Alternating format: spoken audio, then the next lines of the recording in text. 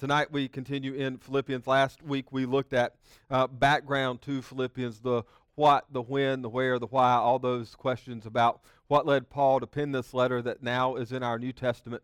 And tonight we're going to look at the first 11 verses. When I was growing up, for most of my childhood, I can't remember if it was a Christmas or a birthday present, my aunt and uncle got me a subscription to Sports Illustrated for Kids.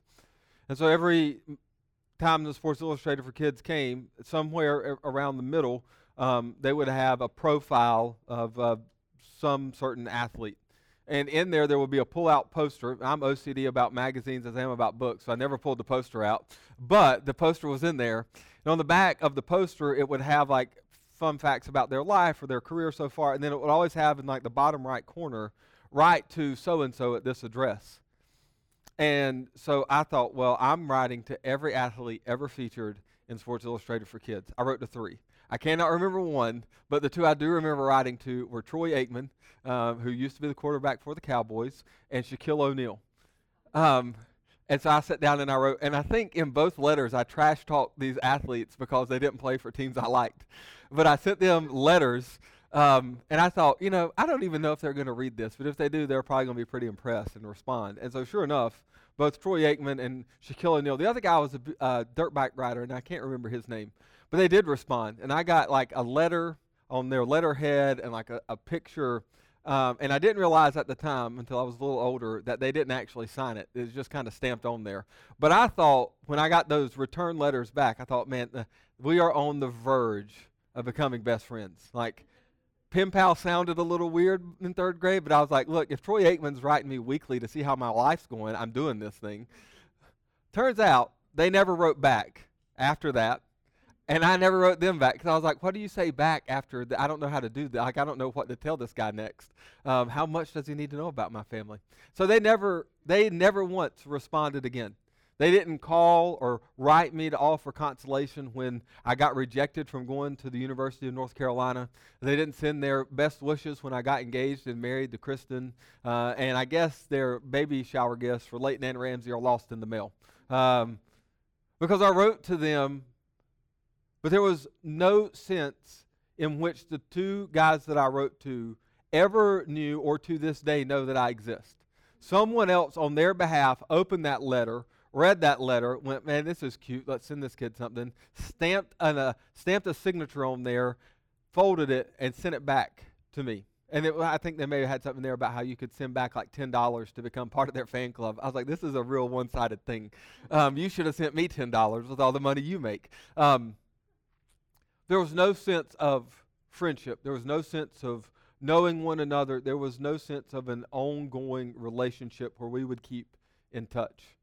But tonight, as we look at Philippians, and we read Paul's words, we're going to see the exact opposite experience of what I had in writing to these athletes that were featured in SI for Kids. We see a man in Paul who knew and loved the people he was writing to in Philippi, and he wanted to see them thrive and flourish in their faith.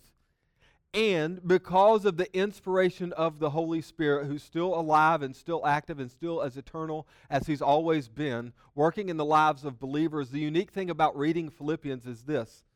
In the same way that it was meant to encourage those believers to thrive and flourish in their faith, so it serves to encourage us. And as we read these words in 2018, we find ourselves feeling just as known, just as loved, and just as encouraged by the Apostle Paul's words.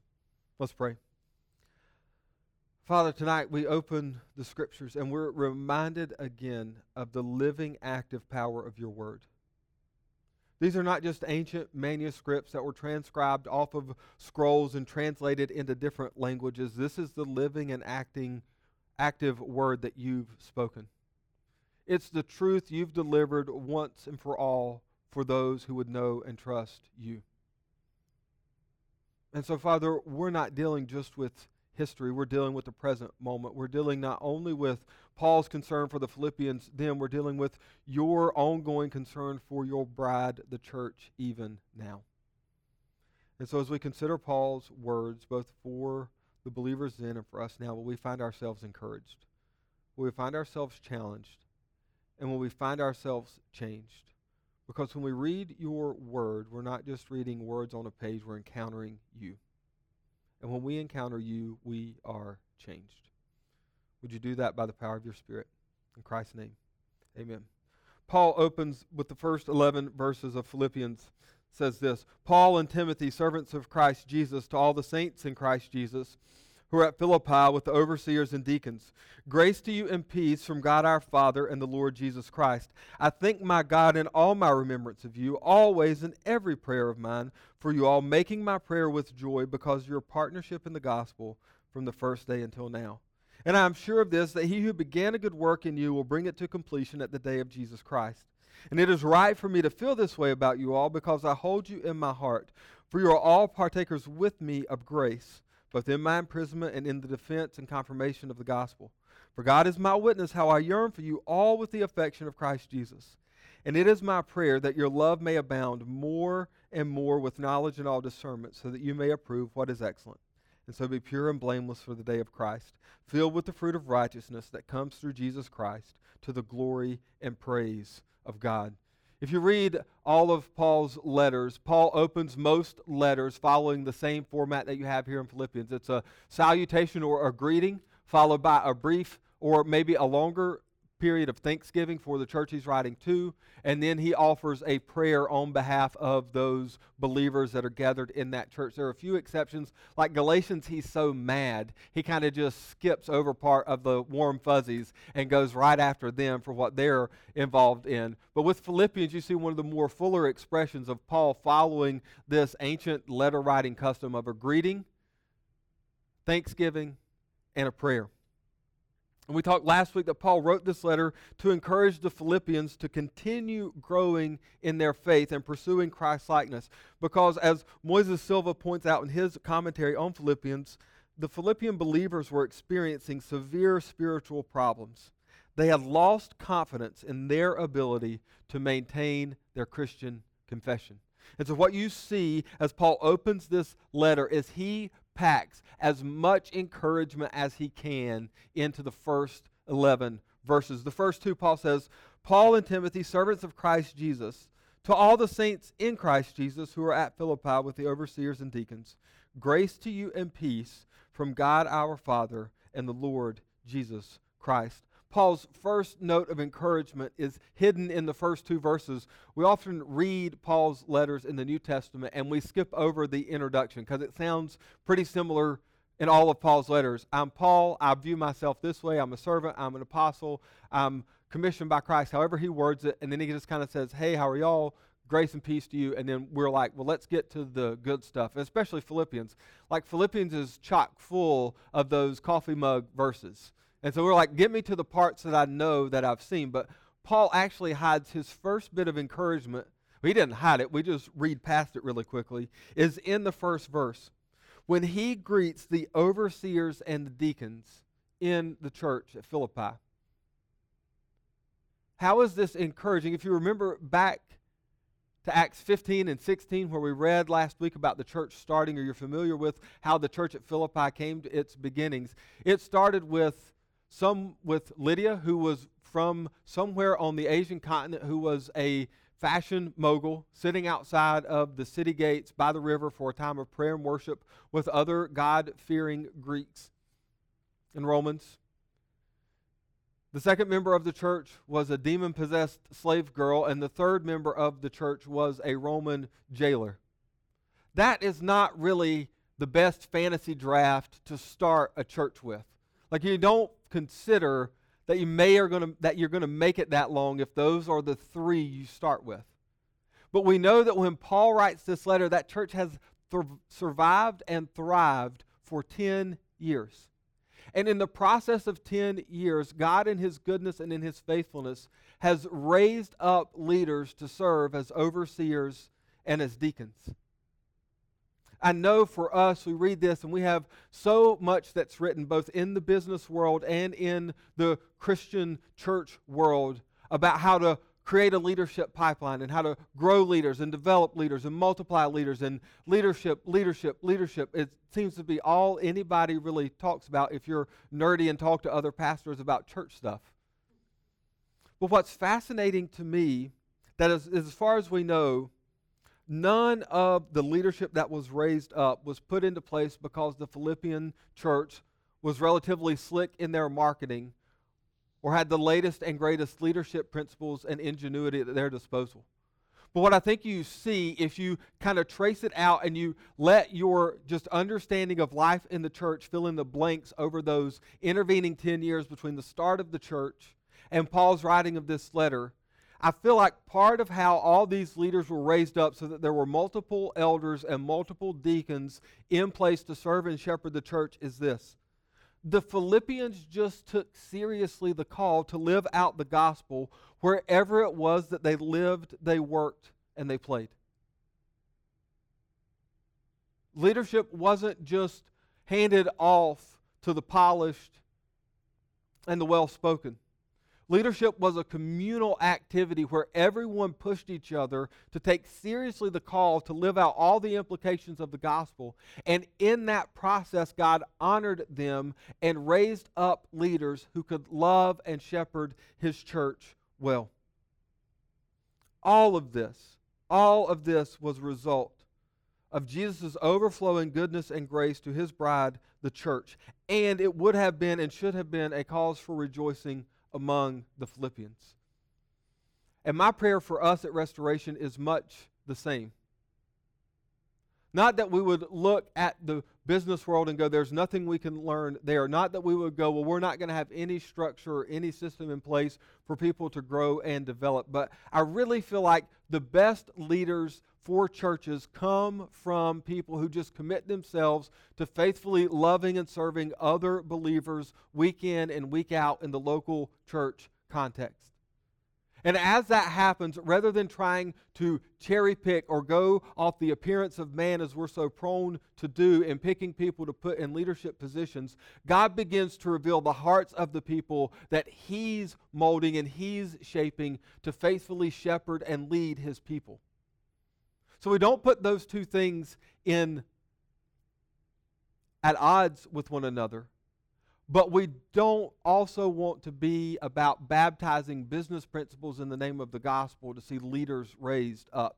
We want to see people raised up because their hearts are being changed and molded by the gospel to have a deep love for Christ and His church. And if you can get a church where that is the understood goal of everyone, not just those who are maybe gifted for leadership, but the goal for everyone involved is to have their hearts and their minds and their attitudes shaped by the gospel of Jesus, then you have an environment and a culture where healthy leaders will always be rising up to take their roles. And then Paul goes on in 3-8 and he says this, I thank my God in all remembrance of you, always in every prayer of mine for you all, making my prayer with joy, because of your partnership in the gospel from the first day until now. And I am sure of this, that He who began a good work in you will bring it to completion at the day of Jesus Christ. It is right for me to feel this way about you all, because I hold you in my heart. For you are all partakers with me of grace, both in my imprisonment and in the defense and confirmation of the gospel. For God is my witness, how I yearn for you all with the affection of Christ Jesus. Paul, in verses 3-8, he's laying the groundwork for everything else he's going to cover in the remainder of the letter of Philippians. So I'm not going to preach everything that he's saying here because he's setting the stage for stuff we're going to get to over the coming weeks. But what Paul does in these 6 verses is Paul reflects on the Philippians' past contributions to his gospel work and looks forward to God's continued work both in their own individual lives and in the life of the church. Remember, if you were here with us last week, we said Paul uses the theme of joy as a catalyst to get the Philippian believers to take seriously the ongoing work of sanctification in their lives. The only way for true joy to be grown in us is for the character of Christ to be more fully formed in us. And so Paul's not talking about joy for joy's sake. Paul is talking about joy as a way of redirecting the Philippian believers' gaze off of their ability to hold fast their Christian confession and getting them to put their gaze back on Christ, who through the Spirit and through His Word will conform them to His image. So Paul, in verses 3 through 5 and verse 7, recounts to the Philippians his ongoing thanks to God each time he remembers them in his prayers. And how does Paul remember them? Does he remember them with drudgery? Does he remember them with regret? Does he remember them with angst? No. Paul tells them lovingly that he remembers them with joy. Why joy, Paul? When you're having to write to encourage them, why would you remember them with joy? And Paul tells us it is because they have been partnering with him in the gospel from the first day until the writing of the letter. From the first day that Lydia put her faith in Christ by the river outside of Philippi, up until that moment when Paul, in jail in Rome, is writing to them, they have remained closely connected to Paul and his ministry. And they have been faithful supporters of him, both through prayer and through financial contributions, even though we know from other bits of Paul's letters that the church at Philippi had some of the lowest giving coming in. They were still sacrificially generous. And so Paul remembers their partnership, and he remembers it with joy, and he reminds them of this because this is confirmation of the genuineness of their faith. The very faith that they're beginning to think maybe they don't have the strength to hold on to, the very Christian confession that they're afraid is slipping out of their hands, Paul writes and reminds them to say, from the first day until now, there's never been a moment in my prayers for you or in my concern for you that I have doubted the sincerity of your faith in the gospel. And I have all of this prayer, I have all of these prayers that you prayed on my behalf. I have all of these sacrificial gifts that you've sent. I have this fresh gift that Epaphroditus has just brought to me as proof of your love and care, not just for me, but Paul is very careful to unpack this so that he helps the Philippian believers know that Paul doesn't primarily see their gifts to him as gifts for Paul, so much as they are gifts to continue the work of the gospel. Paul wants them to see that everything that they're doing is driving the gospel forward, and it is meant to encourage and strengthen their weak hands. Also, Paul says that they have been with him both in his imprisonment and in the defense and confirmation of the gospel. They remained committed to Paul's gospel ministry, whether he was free and roaming about helping plant and encourage churches, or whether he was bound and in prison in Rome. They never wavered in their support of Paul based off of their understanding of his ability to produce, as it were.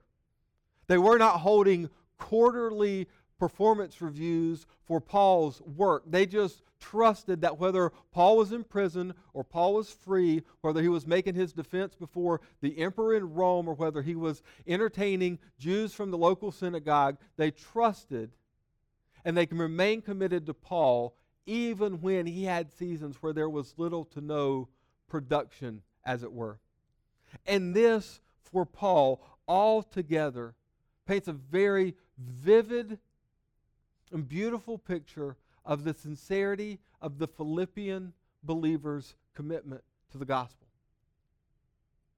But verse 6 really is where everything shifts, because verse 6 serves as an adrenaline shot of encouragement to the Philippians as they would have been struggling to maintain their Christian witness. Paul says in 6, "And I am sure of this, that he who began a good work in you will bring it to completion at the day of Jesus Christ."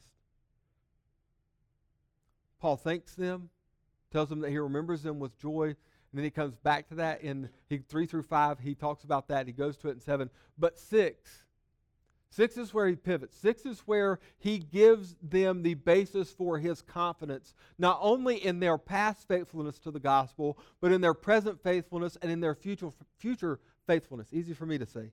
And it is this. His confidence lies in the commitment of God for God to do what he has promised in the life of his children and his church.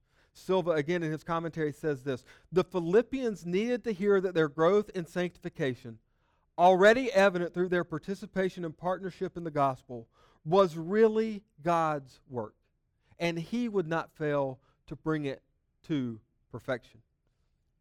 We know from other of Paul's writings that Paul had a deeply held belief in God's sovereignty, or God's supreme power and authority to accomplish His will. And Paul knew that there was nothing, we know it from Romans 8. Paul knew that there was nothing human and there was nothing spiritual that would ultimately be able to stop God from accomplishing His will. Therefore, the Philippians should draw encouragement and joy from this truth, that He who began a good work in you will bring it to completion on the day of Christ Jesus. Paul grounds his confidence in their past faithfulness, in their present faithfulness, and in their future faithfulness to the gospel in this: God cannot be stopped from doing what He is committed to doing in the life of His children and in the life of His church. So do not lose heart, and do not let your hands grow weak in the work, Philippian church, because God is more committed to His mission than you are, and that is good news. That's where you're going to hang your hat for your future perseverance in the face of the struggles and the trials and the suffering you're going to go through. This is where you have to hang your hat. So all of this remembrance and thankfulness brings Paul to a point in verse 8 of deep desire to be with the church at Philippi. It's a church that he himself says he carries in his heart, meaning that his whole life and his thoughts are bound up with this group of believers in Philippi. And in verse 8, he actually puts himself under oath by calling God as his witness. There's not an H in there. God as his witness as to how much he longs for being with these fellow believers. Paul says in 8, "For God is my witness, how I yearn for you all with the affection of Christ Jesus." Have you ever stopped to consider the affection of Christ Jesus? The affection of a man who would pray in the garden, "Not my will, but your will be done," and then go to the cross to redeem the wayward sons and daughters of God. This is no mere fleeting affection. This is no mere surface level, I kind of like you kind of like me, let's see how things go over the next few weeks. Paul is communicating a deep-seated love and yearning to be with the Philippian church. What we know from this letter, if you compare it to all the other letters that Paul wrote, is that there was something unique about the place the Philippian church held in Paul's heart. Paul, in essence, is saying, I'm not giving you unnecessary flattery, and I'm not giving you false assurances, and I'm not blowing smoke, as it were. Everything I have said is true, and it is bound up in my desire to be with you. It would be one thing if Paul runs through the first 7 verses of Philippians and then says, do with it what you will. I don't really care. But I've got other letters to write. I've got other people to minister to. But Paul wants to drive home the point to the Philippian believers that he does love them, that he does care for them, that he is committed to them, and he has an affection for them that is on par with and rivals or is close to the affection of Christ Jesus for His church. Those are heavy words for Paul to write. And as I was reading that, I thought, maybe like you did just now, about the notebook. Maybe not. Maybe you weren't thinking about the notebook at all. But you remember the scene in the notebook where Noah and Allie are talking, and Noah is telling her over and over and over again about his love for her, and how while he's been gone, he's written to her, and he really does love her. And she thinks that he is just saying this because he's now back in town and he wants her back. And he tells her, I know that I've written you every day. And there's that scene in the movie where Allie confronts her mother about it. And Allie's mother brings out this bound up stack of letters. All letters written by Noah to Allie to convey his love for her. And it's in that moment that Allie is reminded that everything that Noah has said standing there in front of her is now confirmed because she can see the evidence of it in the letters. She reads them one by one, reading over and over and over again Noah's pledge of undying love for her. And so it is with Paul's letter to the Philippians and his yearning to be with them. When you wrote a letter in the ancient Near Eastern culture, it served as a stand-in for the physical presence of the person being there. It served as a stand-in until the person could be there themselves to talk with you face to face. And so, unlike the notebook where this letter was hidden and not read and tucked away somewhere, we have it, and we know the encouragement it would have served. And it reminded the Philippian believers as they read through this entire letter that Paul was not just saying empty words to try to make them feel better. He was communicating from his heart how he really felt about these people. And then Paul goes on in 9 through 11, and he prays for them. This is his prayer.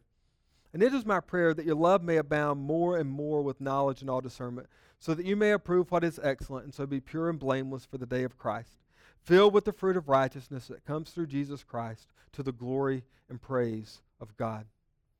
The one thing that blows me away about how Paul transitions out of verse 8 and into verses 9 through 11 is this. Paul does not let his deep-seated belief and affirmation of the sovereignty of God lull him into inaction.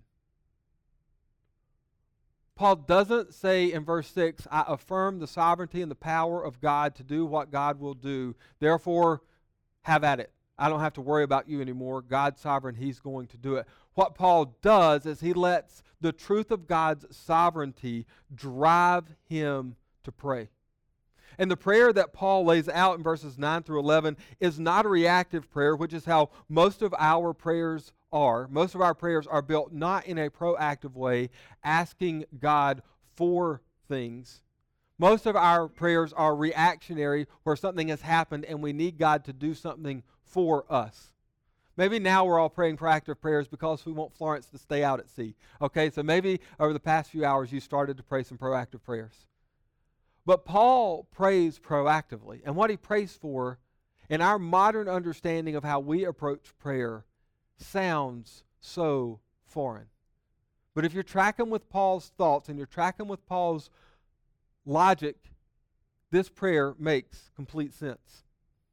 Paul prays that the Philippians would continue to grow in their sanctification now as they look forward to the day of Christ's return. Paul spent the first 8 verses reminding them of their past faithfulness. And in 9 through 11, he begins to pray for them that they would know the joy now of their ongoing sanctification by looking forward to the future promises of God when Christ returned. So Paul wants the Philippians' love, both for God and for others, to be abounding with knowledge and discernment, so that their love will be proven right by their actions. There are right and wrong ways to love people, right? But there are right ways to display your love for someone. And then there are wrong ways to display your love. Like, we will celebrate 7 years married tomorrow, my wife and I. It doesn't matter how often or how sincerely she told me she loved me. If she made me a coconut-infused watermelon cake, that's the wrong way to love me because I can't have those things. It doesn't matter how sincere she would say, I love you and I'm so glad that we made it 7 years together. That is not the right way to love me. The right way is to make a banana pudding and a strawberry cobbler. Anyway, Paul wants their love to abound in knowledge and discernment. Look, we live in a culture and in a society that says love wins or God is love, all these things. Those are in part true. But God tells us what right love for himself and right love for others looks like, and it's contained in his word. And so Paul wants the Philippian believers to not love people incorrectly. Because if you don't love people rightly, if you don't love people with a love that's informed by knowledge and discernment, you can honestly love someone straight into hell.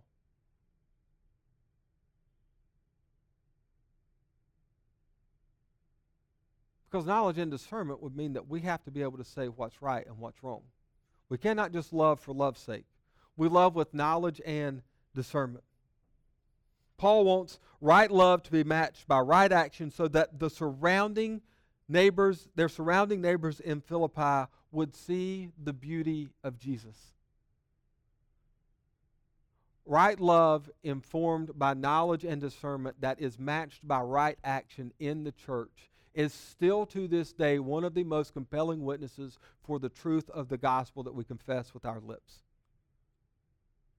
And that's what Paul is praying for. Paul's praying for their sanctification to continue, that their love would abound in knowledge and discernment. And Paul wants the Philippians through this prayer to realize that their confidence in being found pure and blameless on the day of Christ is rooted in their joyful obedience. This is what will fill them with the fruit of righteousness that comes through Jesus Christ to the glory and praise of God.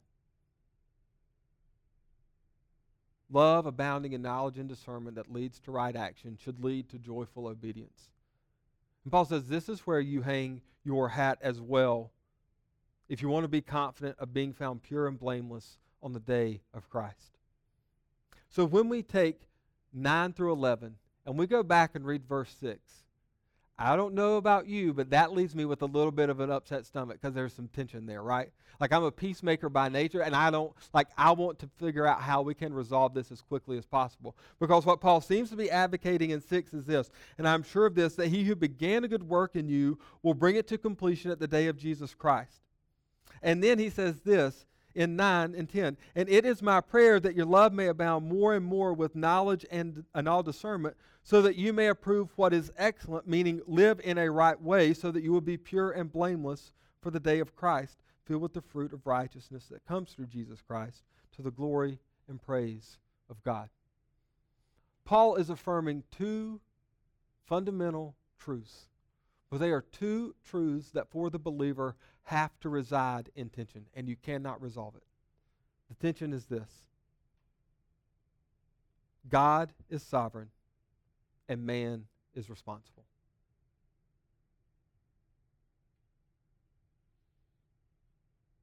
And that will always frustrate you on one end of the spectrum or the other. God's sovereignty will often frustrate us because we still, with the remnants of the fall in our brains and in our bodies, we still think we're better at running the world than God is. And oftentimes our own responsibility will frustrate us because we know every day how often we fail to measure up to our own lowered standards, much less the holy, righteous standards of God. So where does that leave us? Paul knew where it would leave the Philippians, and he knew where it would leave us. In a place where we have to live dependent on God. If you can resolve that tension, you can live without needing to be dependent on God. You can either let God's sovereignty override man's responsibility, and you can fold your hands and say the world will be what it is because God has orchestrated everything. Or you can let man's responsibility overrun God's sovereignty, and you can say it's up to us. God doesn't care. God isn't interested. God doesn't really have a say in what's happening here. But if you can allow yourself, like Paul did and like believers down through the ages have, to live in this tension of sovereignty and responsibility, God's sovereignty and our responsibility, you find that you'll be put in a position where you have to live every day dependent on Jesus. And in living dependent on Jesus every day, you find more and more opportunities to make much of the gospel. We cannot let the truth of God's sovereignty lull us into inaction and indifference towards living to make much of Jesus. And we also cannot allow the truth of our responsibility to cause us to lose sight of this truth, that by grace you have been saved through faith. And this is not your own doing, it is the gift of God, not a result of works, so that no one may boast. Paul writes that in Ephesians 2. And so, like Paul, these two truths should be driving us to prayer. Prayer to make sense of how we live as responsible human beings under the sovereign care of a good and loving Father. I thought about a scene, I don't know, many of you may not have seen this movie. It's a movie called Orange County. It has Jack Black and Colin Hanks. Maybe you've seen it, maybe not. I cannot commend that movie one way or the other from the pulpit. Anyway, the basis of the movie is that Colin Hanks' character, Sean, wants to go to Stanford to be a writer. And at one point, he's gotten his rejection letter from Stanford, and he's sitting out in the driveway of his mom's house with his girlfriend in the passenger seat. And this is a conversation that they have. His girlfriend Ashley says, "You know how you told me that every night before you go to bed, you'd pray that you get into Stanford?" Sean replies, "Yeah." His girlfriend Ashley says, "Well, the other night I prayed for something too, Sean." "What was that?" "I prayed that you wouldn't get into Stanford." "Why?" "Well, I didn't really think it was going to work." And if we're honest, this is how we approach our prayers. We don't pray for love abounding in knowledge and discernment. We don't pray for the ability to choose the best thing available to display the beauty and worth of Christ. We don't pray that we will be filled with the fruit of righteousness that comes from Jesus and leads to the praise and glory of God. I mean, when was the last time you prayed that for someone?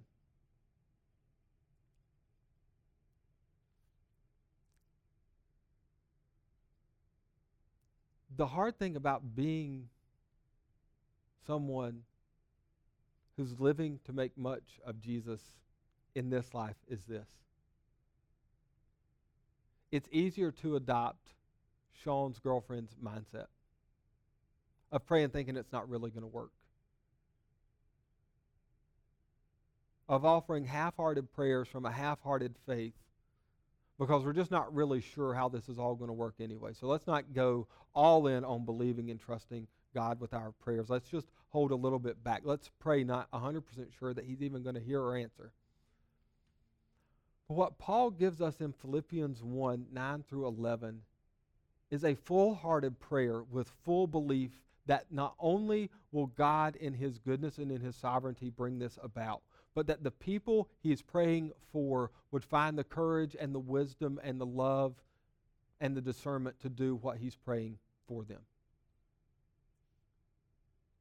And so if we're going to continue the work that God has for us by allowing joy to serve as a catalyst for growth, much like it did for the Philippians, then we need to be aware of what I believe are some threats, both internal and external to the church. And these could be both individually or corporately. Internally, I think the dangers we have to be aware of are this: things that would derail us from pursuing our ongoing sanctification so that we would grow in our joy. I think the first thing we have to be aware of is a lack of personal Bible reading and prayer. If you're going to grow in joy through your sanctification, then you have to be people, we have to be a church who values reading the Scriptures and praying. Reading the Scriptures, believing that they're true, believing it's the Word of God delivered to us without error so that we can fully trust the message that's there, and then praying like we believe that message is true. And the second threat is this: that we would be people who struggle to honestly confess our sins. Sanctification and deepening joy in the Lord does not come by hiding our sinfulness. It comes by owning our sinfulness so that we could see the depths of the grace and the love that Christ has for us. It is the paradox of living in right relationship with Jesus. that the more we're able to see and confess our sins, the more we see the depths of His love and care for us. And so we are more readily able in a moment through the Spirit's quickening to say no to those things that we often said yes to, because we're gaining deeper insight into the love and care that Christ has for us. But if you will not confess sin, if you will not walk in accountability with other people, there is a certain point where everything begins to break down, and the deepening joy, not only in your own life, but in the life of the church, begins to wither. Because you may think, well, unconfessed sin only really affects me.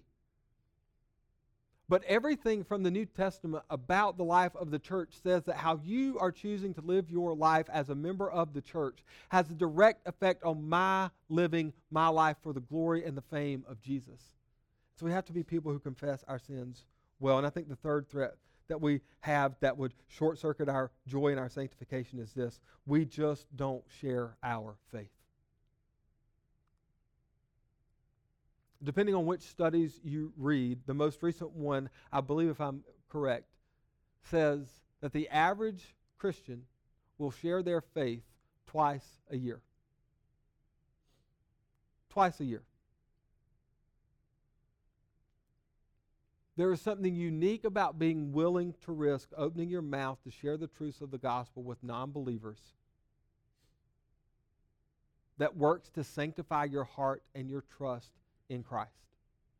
I can't explain it, but I know that it's true because I've experienced. And if you've ever shared your faith once, maybe twice, maybe 3 times, or however many times you've shared it, there is a unique thing that happens when you leave that conversation where you feel, maybe initially you feel like, God blew that. Why does God ever entrust me to speak to someone about Him? But more often than not, if you share your faith, you find a deepening joy in the person and work of Christ. You find yourself smiling. You find yourself going, yeah, I do believe the truth. I do believe in the only thing that is the hope for the person I just shared the gospel with. And it feels good to be someone who's actively sharing their faith. And it increases my joy and my love for Jesus. Those are all internal threats. I think I agree, which is no surprise, with D.A. Carson, who says that there are these 3 external threats to our ongoing joy and sanctification in the gospel. The first is this: secularization. And it does not mean the doing away with religion overall. What Carson means, and what I agree with, is this: is that secularization is the process whereby the gospel is rendered unimportant. Not unnecessary, just unimportant. And religion is then squeezed into the periphery of our life.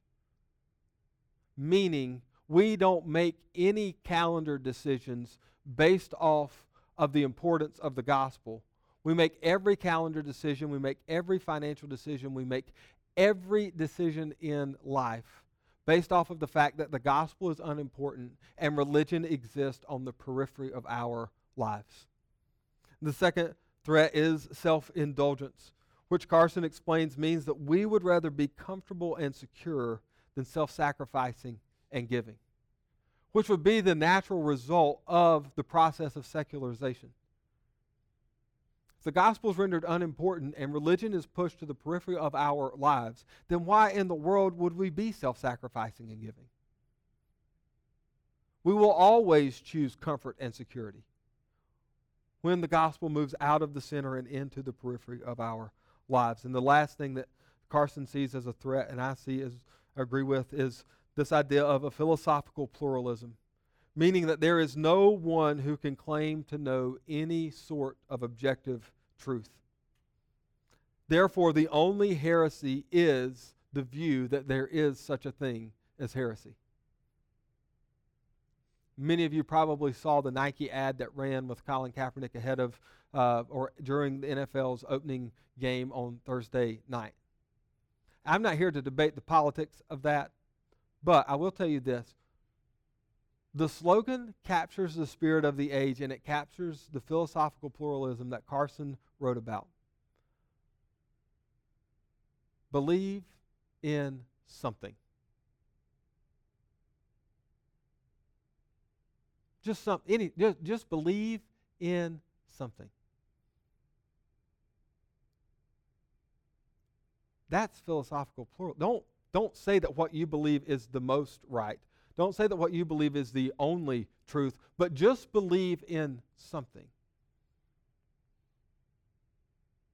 What that does is it makes those of us who take the call of our faith seriously, when we step out in faith to share the gospel, it gets us labeled narrow-minded, it gets us labeled bigoted, it gets us labeled unloving and hateful. But the call for us is not to cave to philosophical pluralism. It's to keep being faithful to share the good news of what Christ has done. The outlook for our own growth and the growth of the church overall would be incredibly bleak if it weren't for the following two truths. God has a proven commitment laid down in Scripture and throughout history from the first century on. And this commitment is proven most visibly in the cross, that He will bring about that which He has willed to happen, and nothing and no one can stop it. And God has given His Spirit to us as believers to empower us to live lives of ongoing sanctification. Therefore, we bear responsibility for how we choose to live our lives. If it was just up to us and our natural power and faculties to live on mission for the gospel, the future of our own growth and the growth of the church would be bleak.